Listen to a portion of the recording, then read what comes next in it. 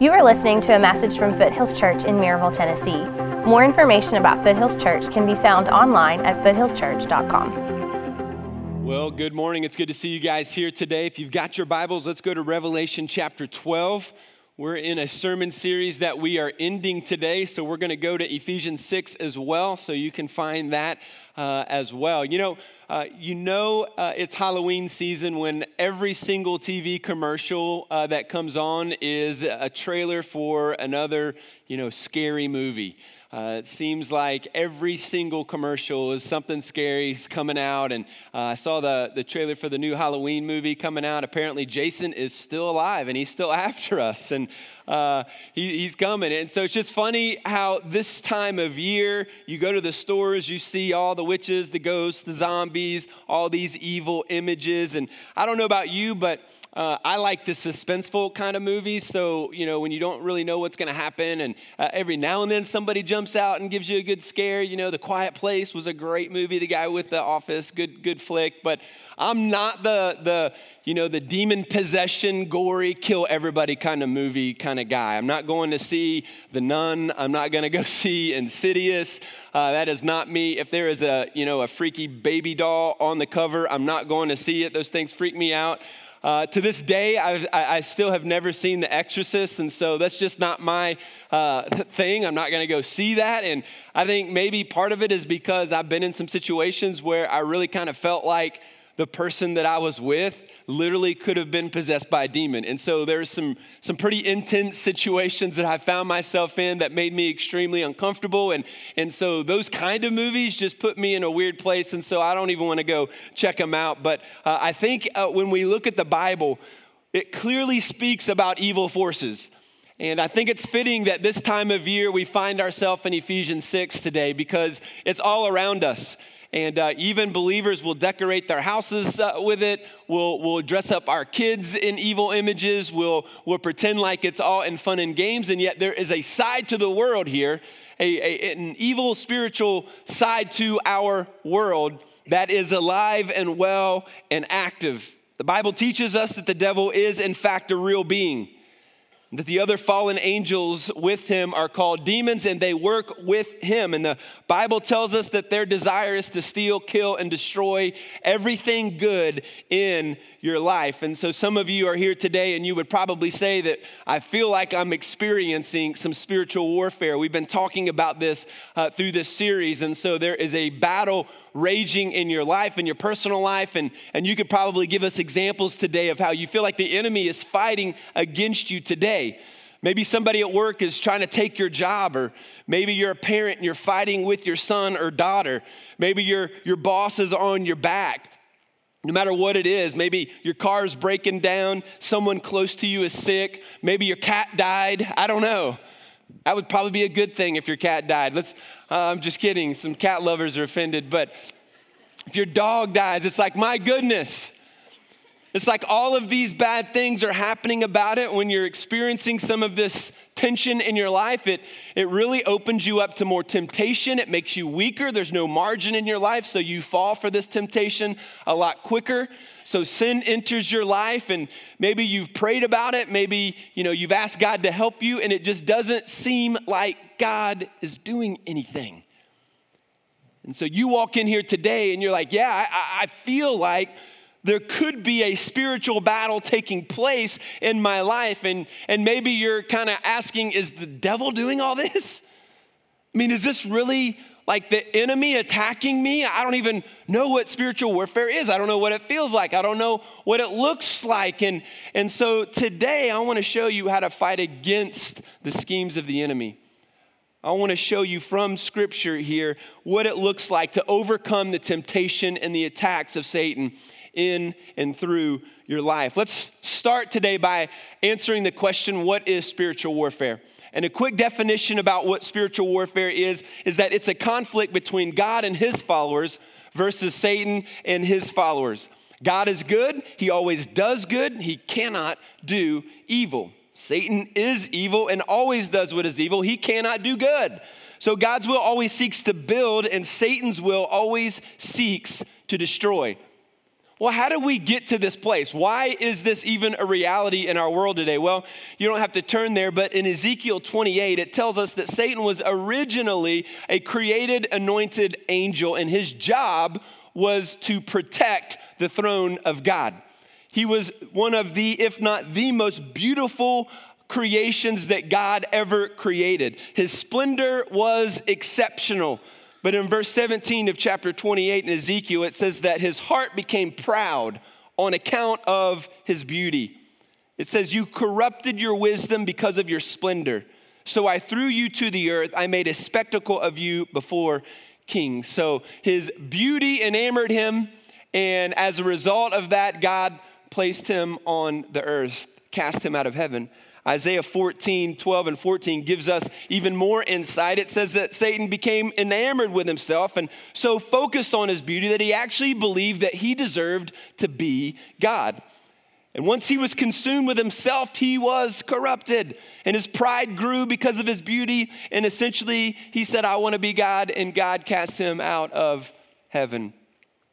In chapter 12 of Revelation, I wanted to read this passage because this talks about that war that happened then, and then it shows us the result of that war. And so in verse 7 of chapter 12, it says this, now war arose in heaven.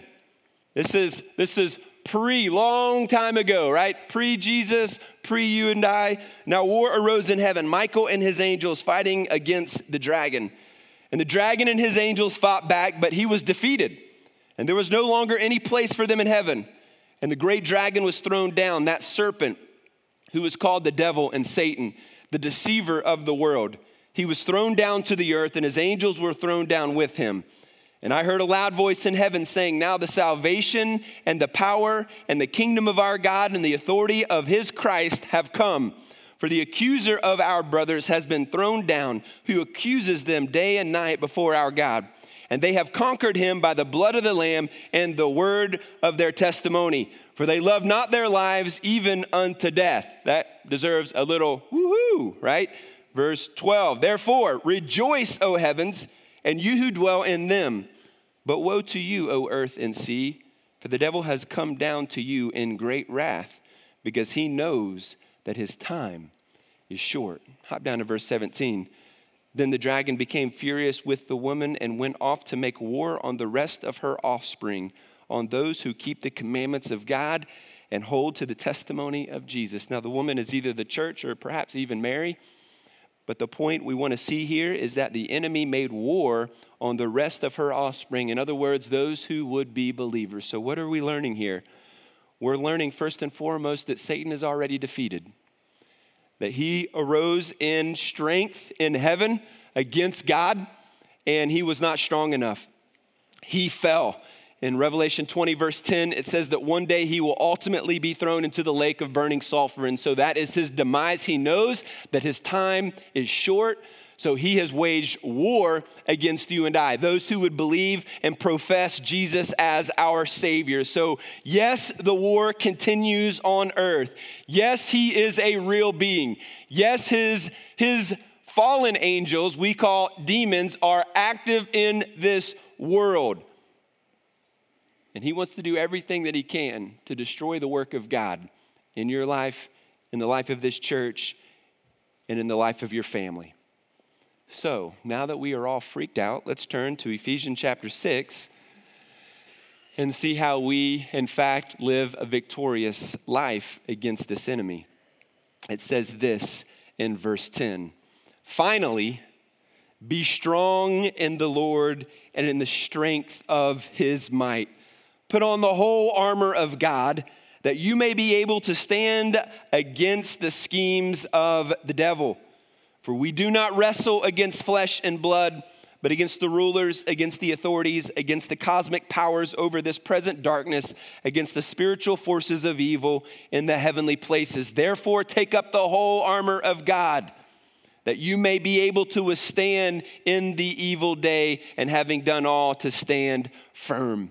And let's just pause here for a minute. We'll pick up the rest of the passage. But he is saying here that finally his challenge and call to you and I after this entire letter that we've worked our way through is to be strong, to be strong. And so where do you get your strength from? When things are difficult in your life, what do you turn to for strength? Some of us turn to Netflix for strength, to kind of zone out. Some of us turn to our parents to get that pep talk. Some of us, turn to alcohol. Some of us, turn to self-help books. What do you turn to for strength in your life? He clearly teaches us all throughout the scripture that our strength is limited. Our strength is, in fact, extremely weak. And so he directs us to be strong in what? In the Lord. To be strong in the Lord, because his power is unlimited. Stop trying to work in our own power and start working in his power. Let God be our source of strength. It's in his might, his power that we are delivered. It is through his strength that you and I are saved. It is through his power that you and I overcome. So how do we live in this power? If it's available to us, God's power is unlimited. He never runs out of that power. He never runs out of that resource.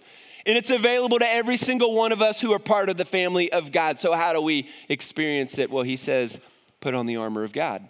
Put on the armor of God. 1 Peter 5:8 says, be alert and of sober mind. Your enemy, the devil, prowls around like a roaring lion looking for someone to devour.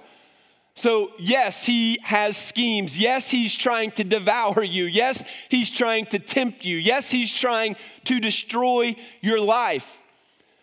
But the scripture tells us to put on the armor of God. So it tells us there's something that you and I have to do. It's not like, Iron Man, where the computer just kind of and just comes and like forms on you.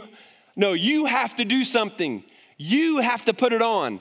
And it's not just a part of the armor. You don't just put on the helmet and run into battle and think that's good enough. No, you run into battle with the helmet and leave your sword at home and you're going to get cut down pretty quick. He says, put on the whole armor of God. So there are things that you and I have to do, and there are many things that encapsulate what it looks like for a follower of Christ to have the whole armor of God on. Power of God will be with us as we put on the armor. So it says in verse 11, the schemes of the enemy, the schemes of the devil. So this is a Greek word, methodai. It's where we get our word method. And so Satan has methods to try to deceive us. He has techniques. He has a way to tempt us, these schemes, this strategy to encourage you and I to sin. He wants to deceive you and obviously ruin our life. And so his strategy will start by enticing you. So he wants to have a conversation with you. Hey, come over here. Let's have a talk. What did Eve do in the garden? She had a conversation with the enemy. He said, hey, come over here. Let's have a talk.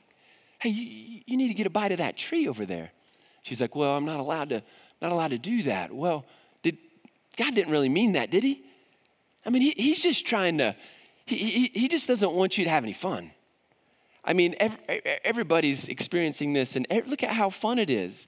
Look at all the cool stuff that you're going to get. Come on, I think it's going to be okay. He says, come over here. Let's have a conversation. Right? He entices us. And then once we get to that moment of decision and we sin and we cross that line, then he becomes the accuser. Oh, you're such an idiot. I knew you were going to fall for it again because you're a loser. You're not pretty enough. You're not good enough. You're not smart enough. I don't even think that God loves you. And so he accuses you. And the accusations fall and rain down, and you listen to him. And from those accusations, then he just wants to confuse you. And in that state of accusation and in that stage of confusion, he just wants you to doubt God's word. Did God really say you can't eat from that? He wants you to doubt the Bible. All that stuff can't be true. I mean, it's an old book. All that stuff in there, come on. He wants to confuse you. God's not really doing anything in the world. That's not real. It's kind of like Star Wars. There's a forest. You just got to do your best and just go with it, man. He wants to confuse you. And if you're confused, then you'll be diffused. And when you're diffused, you have no passion. You have no power. You come on Sundays and you sit in a chair and you go home and do life. You don't engage the battle because the battle has already been won by the enemy. And you're a victim. And you're the one that won't put on the armor. You're the one that fell for it. You're the one that is being ruined because of it. See, these are the schemes, the methods, the strategy that the enemy wants to use to ruin your marriage, to ruin your finances. He wants to ruin all of your relationships. He wants to ruin your view of God. He wants to cause doubt. He wants you to be confused. And it's working for many of us. It's working. Verse 12, he says that we're wrestling. We're not wrestling against flesh and blood.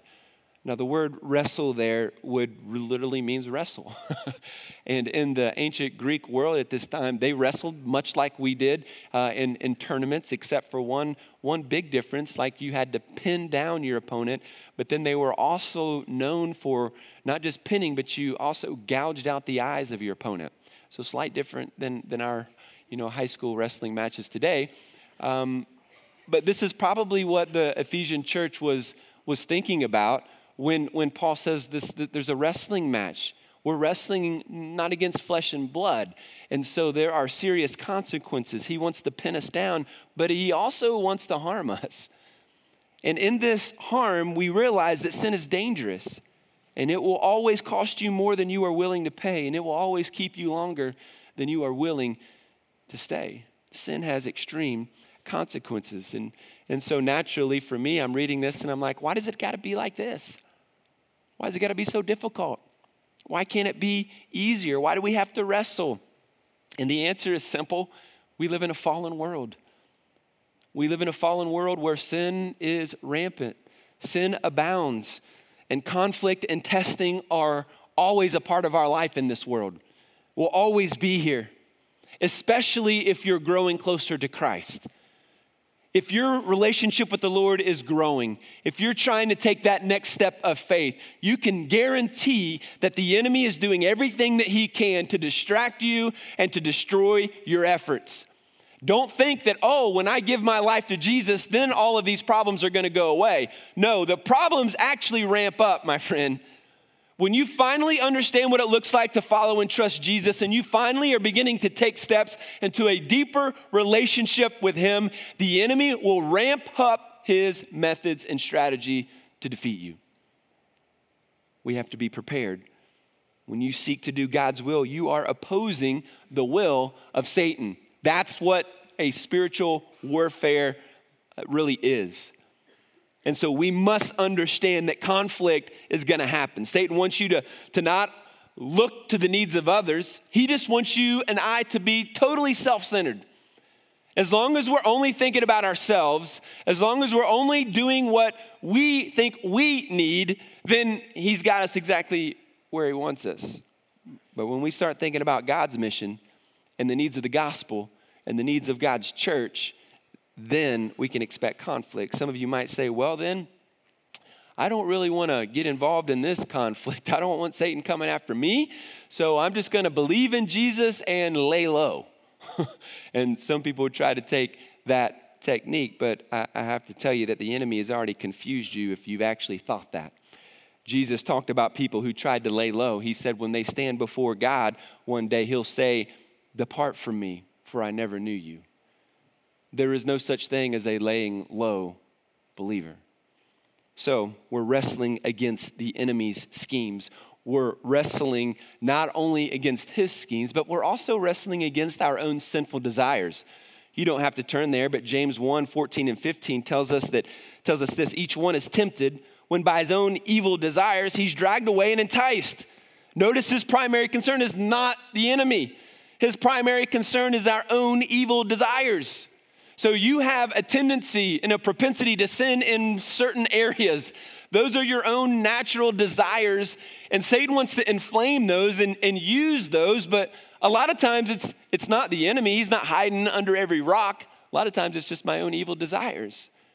And so that's why in Romans 7, Paul talks about this battle within him. He wants to do the right thing, but he ends up doing the wrong thing, and he calls himself a wretched man. Why am I doing this?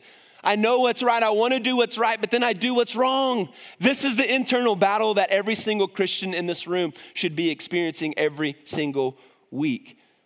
Verse 12 is a little confusing as well. We don't wrestle against flesh and blood. And I look at that and I say, Paul, We went through the book of Acts last year as a church, and we saw where Paul was shipwrecked, beaten, thrown in prison, bitten by a snake, flogged, stoned, and left for dead. Bro, you've been in a battle against flesh and blood. Like, people have been kicking your butt. You know, people are after you. People are harming you. You're bleeding. You're hurting. You're in prison. How can you say that there is not a battle against real flesh and blood, real people? And I think he would answer us, yes, you're right. Flesh and blood is real. It is evil.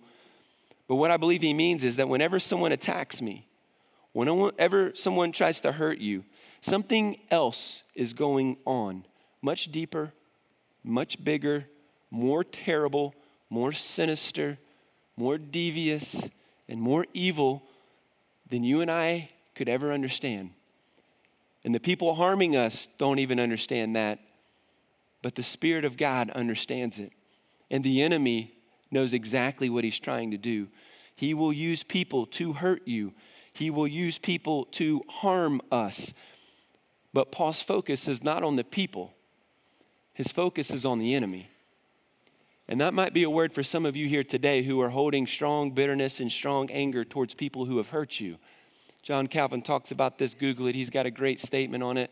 Too long to explain or go into. But at the end of the day, if you're spending your time hating or holding bitterness against someone that harmed you, you're wasting your time and your energy and your effort, because he or she was used by the enemy to harm you. They were lied to. They were schemed. So yes, God will hold them responsible. God will judge them. Don't worry about that. You understand that there is a bigger story taking place. And the story is, who are you going to worship? Who are you going to give your life to? Are you going to give your life to the bitterness and the anger and the rage, or have you given your life to Jesus? And so that's where your mind and that's where your focus is going to be. You've got to put on the armor of God. How do you do it? How do you put on the armor of God? Some of you are depressed, discouraged, disengaged. You're in a war with no weapons at all. But if you'll put on the armor of God, you'll overcome the enemy. And here's what it looks like. Let's pick it up. He says this in verse 13, therefore take up the whole armor of God, that you may be able to withstand in the evil day. And having done all to stand firm, stand therefore, having fastened on the belt of truth, and having put on the breastplate of righteousness, and as shoes for your feet, having put on the readiness given by the gospel of peace. In all circumstances, take up the shield of faith, with which you can extinguish all the flaming darts of the evil one, and take the helmet of salvation and the sword of the Spirit, which is the word of God, praying at all times in the Spirit with all prayer and supplication. To that end, keep alert with all perseverance, making supplications for all the saints, and also for me, that words may be given to me in opening my mouth boldly to proclaim the mystery of the gospel, for which I am an ambassador in chains, that I may declare it boldly as I ought to speak. He says, number one, to put on the belt of truth. Listen, you hopefully come to church to hear the truth of God's word, but you also come to church to learn how to live the word of God. It's not just about learning new things. It's about doing the new things that you and I have learned. You've got to learn how to put on your big boy pants. You've got to learn how to put on the belt of truth and understand the truth and live by the truth and believe the truth and think the truth. Very practically, what does a belt do?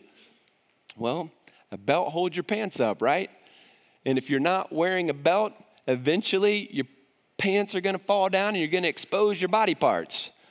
And what he's saying is, if you are not putting on the belt of truth, one day you will be exposed. One day you'll be exposed. It may not be today. It may not be tomorrow. But eventually your pants are going to fall down and it's going to be extremely embarrassing. And God says, don't wait for that. Put on your pants, put your big boy pants on. Put the belt of truth on. And listen, you don't look at people at church and see who's got the belt of truth on at church. This is not the place to find that, because everybody puts on their cowboy buckle and belt at church, right?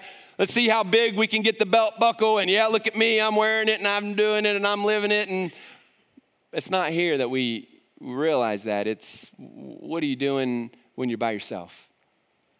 What do you believe in when no one's around? The question, really, you might write this down, is, am I the same person in public and when nobody else is looking? Am I the same person in public and when no one else is looking? Because it's easy in public to look like you're living by the truth. Come on now, it's not hard to do. Is anybody with me today? That's easy. That's easy. What are you doing when you're alone, when no one's around? That's how you know if you're living by the truth of God's word. He says you've got to put on the belt of truth. The enemy works most often in those secret hidden places where we can hide in our sin.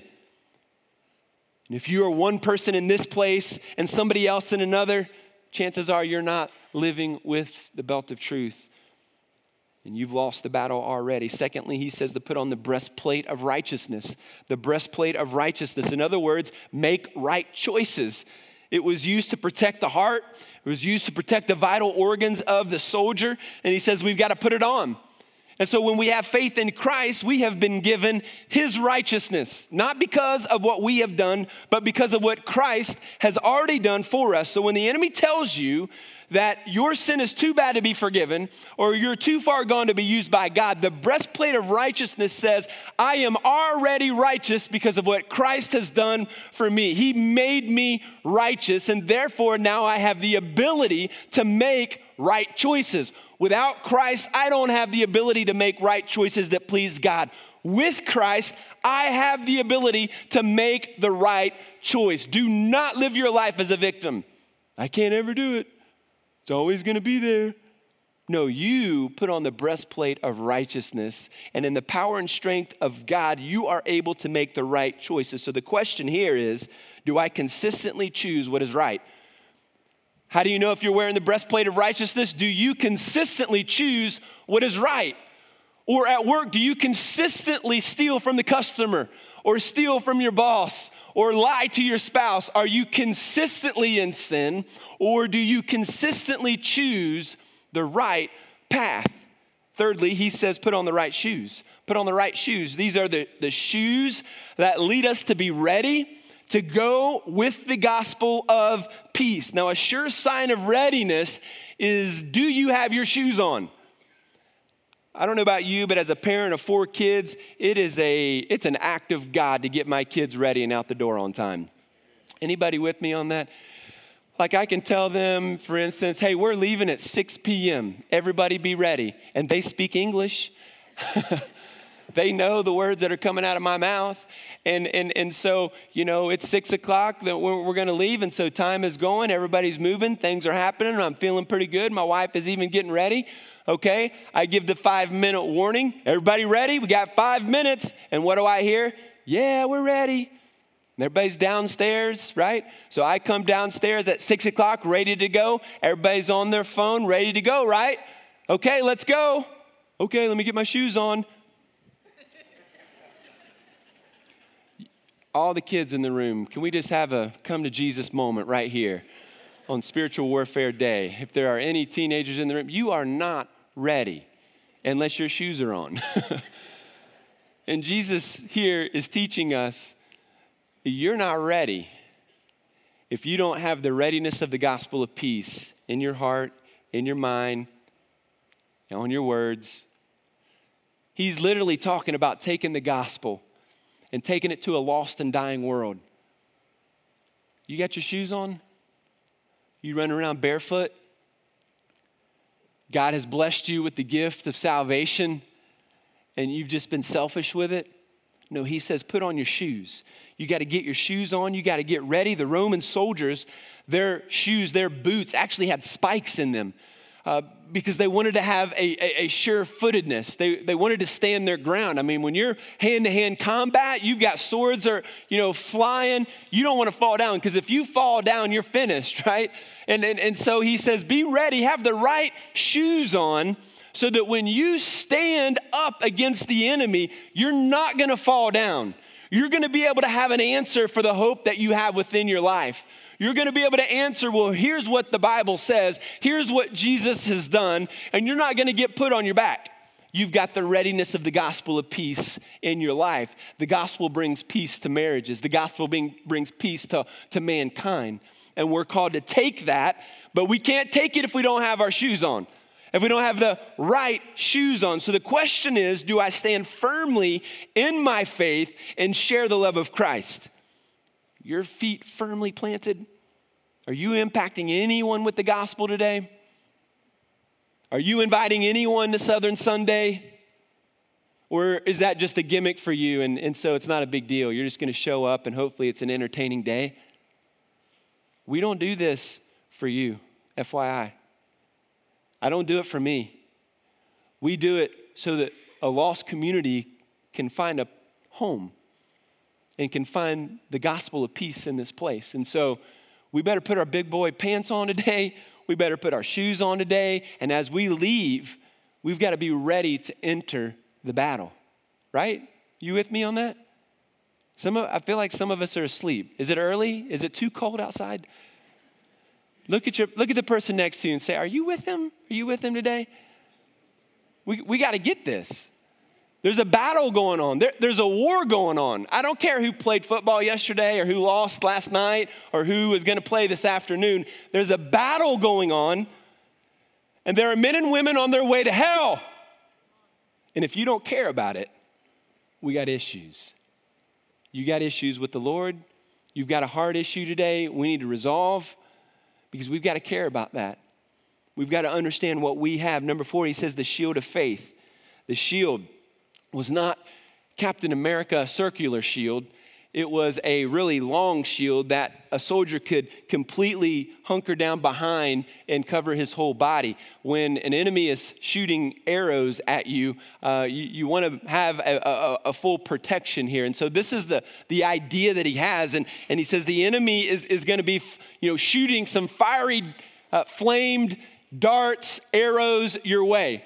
He's going to shoot arrows that are going to cause you to question your faith, to question your call, to question whether or not if you're worthy enough, to question if you can really serve, to question and doubt God, to become discouraged, to think only about yourself. All of these arrows are being bombarded at you every day, every time you turn on the TV, every time you look at your phone, every time you act selfishly, every time you're around people that act selfishly, the enemy's arrows are coming your way. Are you going to have faith despite the circumstances? Because that's what it boils down to. Are we the kind of people who, when circumstances change, blame God, reject God, cast him off as a liar? Or with the shield of faith, do we allow our faith to block those attacks, to block those thoughts? You see, that's what he's talking about. Our faith has to be strong enough to be able to deflect those strategies that the enemy would fire our way. So the question is, do I trust God enough to do whatever he asks, regardless of the opposition or difficulties? Do I trust God enough to do whatever it is he's calling me to do? Whatever it is he's calling me to do, I'm going to do because by faith, I believe that he's going to bring it to be. So if God is calling you into the ministry, will you be bold enough to respond to that call? If God is calling you to go to the nations with the gospel and to leave the comforts of East Tennessee and live somewhere in another country to take the gospel to an unreached people group, will you go? Or will you say, a little too scary? God is telling you to give financially. Will you give? God is telling you our church needs to reach more people with the gospel, but are you going to say, we've done enough. We don't need second campuses. We don't need more people. We don't need more stuff. I mean, come on. Are you going to be willing by faith to say whatever you do, whatever you want me to do, God? And this is my prayer for me. This is my prayer for us as a church, that we get to a place that we can say the only thing that matters is what God wants me to do. And if I can get there, then the enemy cannot hurt you. Paul is literally in chains and in prison, and he's rejoicing because the enemy would not be able to hurt him. His faith and his passion and the armor of God was placed upon his body, and he was living for Jesus alone. Number 5, he says the helmet of salvation. Now think about what a helmet does. The helmet protects your mind. You see, the mind protects everything that we do. The mind thinks and then we act. So the battle is really between your ears today. The battle is raging in your mind. The enemy wants to discourage you. He wants you to be thinking down so that you are not looking up to what God wants you to experience in your life. See, the battle's in your mind today. This is the hidden area. You can be sitting in here listening, but your mind could be somewhere completely different. You could be thinking about something completely not what we're talking about here today. That's how the mind works. We can be here in body, our mind could be somewhere else. And so we've got to protect our mind. We've got to guard our mind. You see, the mind is the gateway to the transformation of your heart. The habits in your life won't change, your heart won't change until you first make a decision in your mind to think differently. This is why Jesus, as he was teaching, always said, do you guys not understand this? How come you guys don't get this yet? Are you so dull? He said that constantly because he's like, when are you guys going to learn this? When are you going to get it? Why? Because when you get it, when you learn it, when you understand it, then it begins to transform your heart.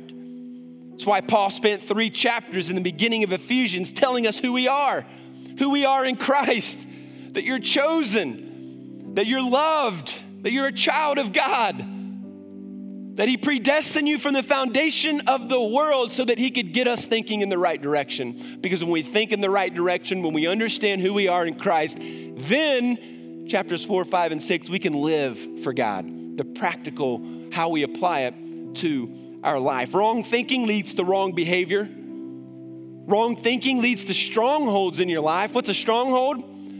A stronghold is any sin in your life that you think will never change or could never change. So if you're here today and you have a bad self-image and you think I'm never going to think I'm good enough or pretty enough or I have what it takes, that could be a stronghold in your life, a stronghold of wrong thinking leading you to behave wrongly and believe wrongly about your God. That's a stronghold. Some of you, you're gonna realize maybe it's just bad management of money and you consistently manage your resources poorly. It's a stronghold in your life and you think it's never gonna change. I'm always gonna have this debt. I'm never gonna overcome it. That's a stronghold. For some of you, it's food. I'm always gonna be overweight. I'm always gonna take the second helping. I'm always gonna eat poorly. That could be a stronghold in your life. Maybe it's sexual desires. We say, well, it's just who I am. I can't overcome it. It's just what I do. It's just what I know. And no, it's a stronghold and it's destroying your life. It's killing you. Literally, physically, it might be even killing you. The enemy is winning. That's why Paul says in Ephesians 4:25, not to let the devil get a foothold. The Greek word foothold there literally means not to give him any space. Don't give him any space in your life. What was Eve's problem? She gave the enemy space. She engaged him in conversation. She listened to what he had to say, right? So I know there's a lot of churches that are legalistic and they preach don't go to this kind of movie and don't listen to that and don't go here. And so I don't think that's a good approach. I do think I understand why some guys preach that way, and it's out of the mentality that we don't want to give the enemy any space in our life. And when you go experience that or listen to that or read that or go into those environments, you're going to experience temptation and most likely you're going to hurt yourself. And so the concept here is don't give him any space. If sexual desires is a stronghold or temptation in your life, then why would you even decide to watch a movie that has sexual encounters in it? Why would you even do that? You're giving the enemy space in your life to work. He's the prince of the power of the air. He has impacted your life in so many negative ways. Why would you just fling open the door for him? Right? If it's pornography and you're thinking in your mind, well, I can't wait till my wife goes to bed so that I can, browse around a little bit. You've already lost the battle and she's not even asleep yet. Why would you do that to yourself? Why would you do that to your kids? Well, wrong thinking leads to wrong behavior. There's a stronghold in your life. You've got to see it for what it is. You don't think it's hurting anybody. It's hurting you. It's hurting your walk with God. we can't move in the direction of the enemy. So the question is this: is God honored by what goes on in your mind? Is God honored, ladies? All the negative self-talk that you're not pretty enough and you need surgery and you need this makeup and you need that hair treatment and you need this, you need that because you're not good enough. Is that the way God would have you to think? Or do we need to go back to Ephesians 1 and 2? Recognize who we are in Christ. Have we bought into the lie of the enemy that we have to look a certain way to be accepted? Guys, have we bought into the lie that our sexual sins aren't affecting anybody? It's all done in private. It's all done by myself. Nobody is around. It's just me. You don't have the belt of truth on, you're going to get exposed. It's going to hurt. It's going to be painful. But most importantly, your relationship with God is already hurt. You're already wounded. And if you were honest, you're empty today. You already know it's there. You just aren't doing anything about it. Don't you want to fight? Put on the armor of God. Make a difference in this world. Leave a legacy. Because right now that's in the balance. Number 6 is the sword of the Spirit. The sword of the Spirit is the word of God. It's a defensive weapon, but it's also offensive. So I block with the sword, but then I also stab and I can use it offensively against the enemy. And so, do you know the word of God? Do you have a daily appointment to study the word of God? When somebody asks you, what do you believe? Do you just say, well, I believe this? Or do you preface it by saying, well, the word of God says this, therefore I believe this? There's a difference. The word of God, the Bible says, is like medicine to our soul. It's living and it's active. And God uses it to transform your heart, to change your mind. You don't want to hide behind the excuse that you don't have time. That's really lame. You don't want to hide behind the excuse that I don't want to read. The enemy is kicking your butt. The enemy's kicking your tail. And you don't even know it. We got to wake up. We got to put on the armor of God, the full armor of God. You don't just go into battle fully dressed, though. There's something else you need. Number 7, he says here, we got to pray at all times. Pray unselfishly. Pray consistently. When everything is going well, you might not feel a strong desire to pray. Many don't live like they need God until something bad happens, but if we want to win the battle, prayer has to be a part of our life every single day and live in a spirit of prayer. So what does your prayer life look like? Is it there? When people say, hey, how can I pray for you? Is it, well, I don't know. If it's, I don't know, you're not even thinking about it. Our go-to is pray for my Aunt Flossie's big toe. It's my theology professor always used to say. It's like we always want to pray for somebody in the hospital. Why? Because that's easy. It's not personal. It's not, hey, I haven't read the Bible in a week. I need prayer to get my act together. For some of you, it might be months. Hey, I need to pray for opportunities to share my faith because I just don't share my faith. I've never even led anyone to Christ. I need God to give me opportunities to do this.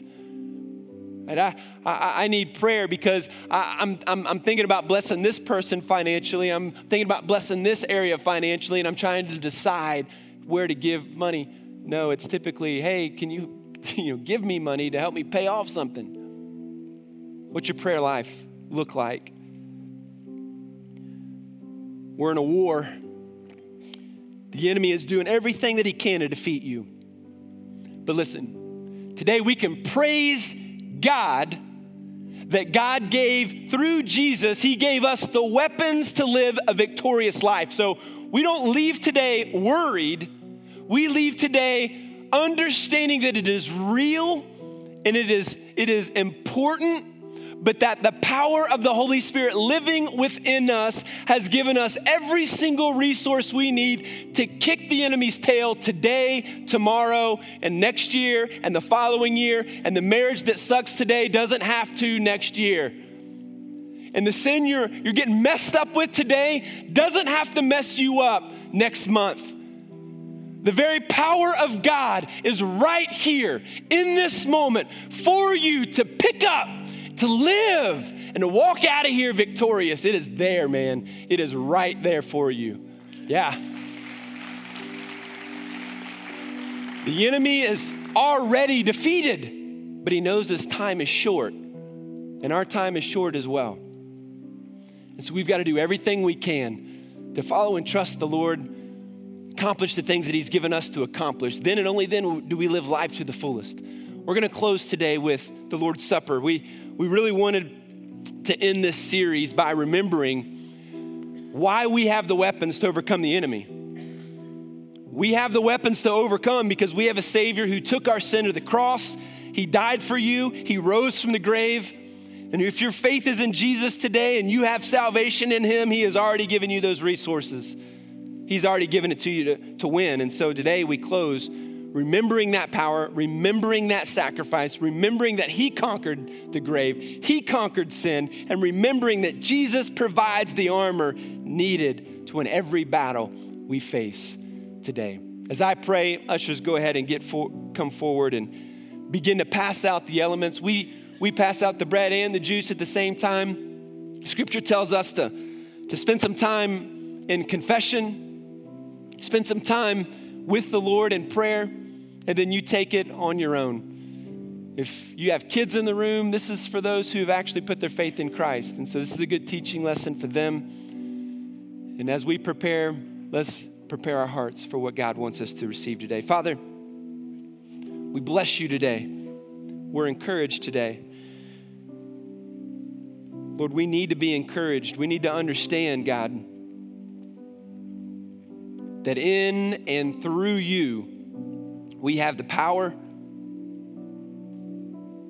we have the strength to overcome temptation.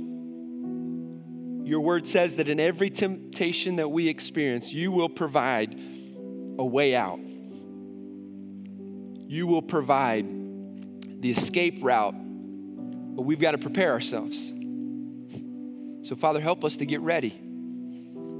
Help us to put on the full armor, and be ready to fight, and be ready to see more lives transformed. God, we pray for next Sunday. We pray that we would see people come to know you. We pray for salvations.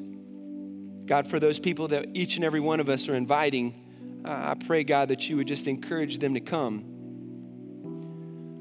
Lord, as we face opposition today and as we leave this week, give us strength. Help us to remember your word, to remember your truth, who we are in you, and how you have given us the power and strength to overcome. And we pray this in Jesus' name. Amen. Thank you for listening. More information about Foothills Church can be found online at foothillschurch.com.